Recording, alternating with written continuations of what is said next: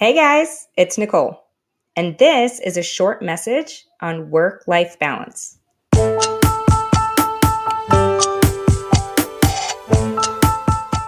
A few days ago, I was talking to someone, and we were in conversation about having a balance in life, and she was sharing her experience of doing yoga over the last few months. And I told her it sounds like you have a really good balance right now. And then she went on to say, no, not really. Work-life balance is just a myth. She continued to say there's no way you can actually have a balance between the two. And that was not the first time I'd heard that idea before. And so it got me thinking about the idea of work-life balance and why people think it's just a myth. And I've been thinking about it for a few days now, and I wanted to share my thoughts on this idea with you guys because I'm sure I feel very confident in saying that we have all heard of this idea of work-life balance. And it's something that most of us strive for, and I don't think it's a myth. We all want this perfect harmony and this balance between our career and our personal life. And like I said, I don't think it's a myth, but I do think we can look at this theory and the idea of work-life balance from a different perspective. If you think of a scale like one of those old vintage equal arm scales with the plates on both sides, if you think of those and you think that those arms should be at the exact same lengths at all times of your life, then yeah, that's not sustainable. Truthfully, what happens in reality is that we are never going to be fully in perfect balance. We're not going to be in this perfect harmony at one time.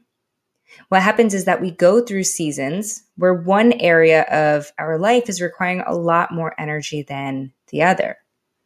And in those seasons, one side of the scale is going to be weighed down more than the other. And if you feel like those scales are supposed to be fully balanced every day at all times, then you're going to feel like you're doing something wrong.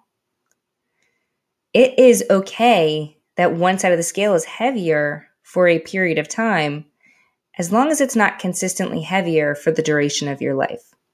It should fluctuate and go back and forth. So, for example, when I entered motherhood, when I stepped into the season of having a brand new baby, I took a huge step back from my career. And almost all of my energy went toward caring for that baby and caring for myself and trying to navigate that new journey of life. As it should be, by the way.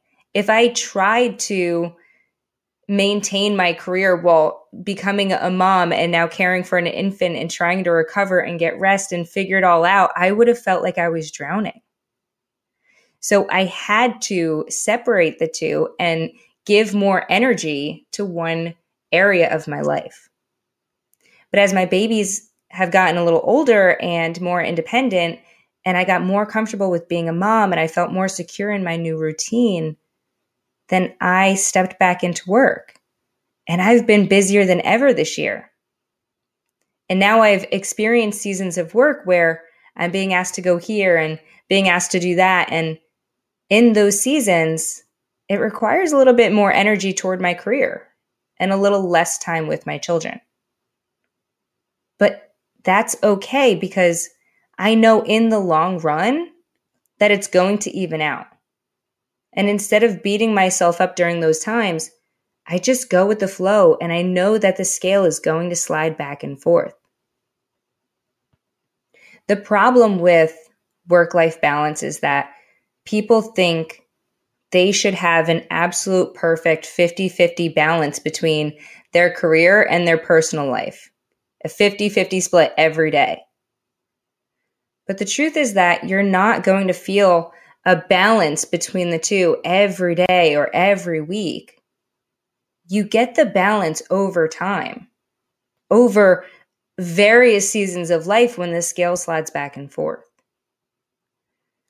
The people who assume that it should be a daily balance, those are the people who go to work and they feel guilty for being at work because they feel like they should be home with their families. Especially women. When women go to work, they feel guilty while they're at work, they feel like they should be spending time with their children. Or who knows, maybe you feel like you should be doing some kind of physical exercise to take care of your mental health. But if you feel guilty while you're at work because you feel like you should be somewhere else, then you're robbing yourself of the time that you have at work. And the same thing is said the other way around. If you go and spend time with your family or you spend time working on yourself, but then you beat yourself up because you think you should be spending more time at work and you're busy thinking about the long list of things you have to do, then you're robbing yourself of the time you have in your personal life. At the end of the day, you don't want to feel negative emotions in one space or the other. Instead, I'm going to give you guys a challenge. I want you to be fully present wherever you are. So if you're at work, then be 100% fully present at work.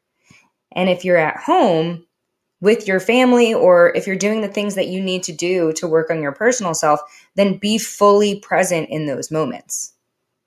I think maybe instead of work-life balance, we should think of the term work-life presence or work-life grounding.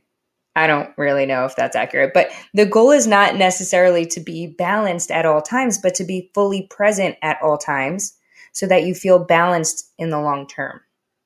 Because most people, and this is very true, I'm sure you guys are going to think of people in your head if it's not you yourself, but most people half-ass being at work and they don't spend their whole self at work.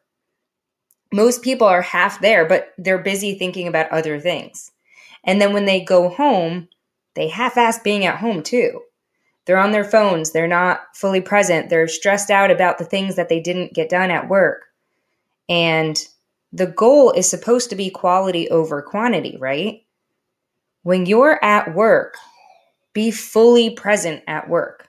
Be there with your whole self. So that way when you leave work, you can leave work. You can go home, spend quality time with your family. You can put your phone down. You can look your family members in the eyes. You can have real conversations with them.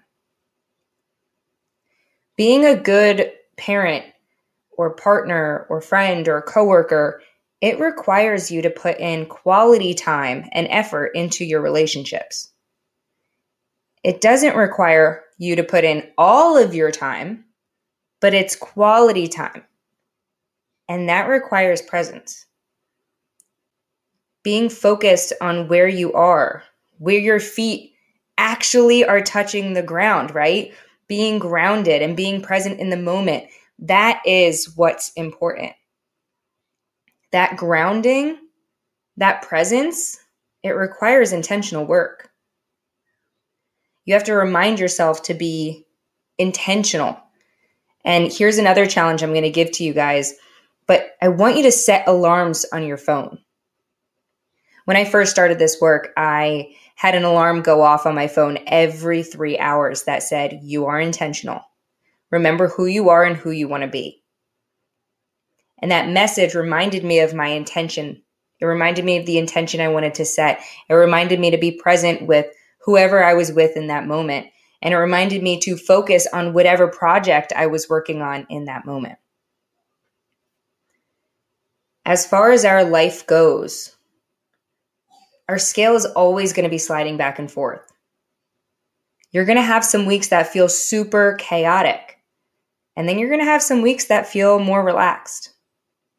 So embrace those weeks of chaos and just go with the flow. Be present as possible whenever you are in those weeks and whoever you're there with. And enjoy the weeks that feel more chill. Enjoy them, love them, hold them close. But know that they're only temporary because the chaotic weeks are going to come back and you'll be ready to embrace them when they do because you know that those too shall pass. The idea of work-life balance is not necessarily about a daily balance, but it's about balance over time. Balance in the long run. Focus on being present in the moment wherever you are.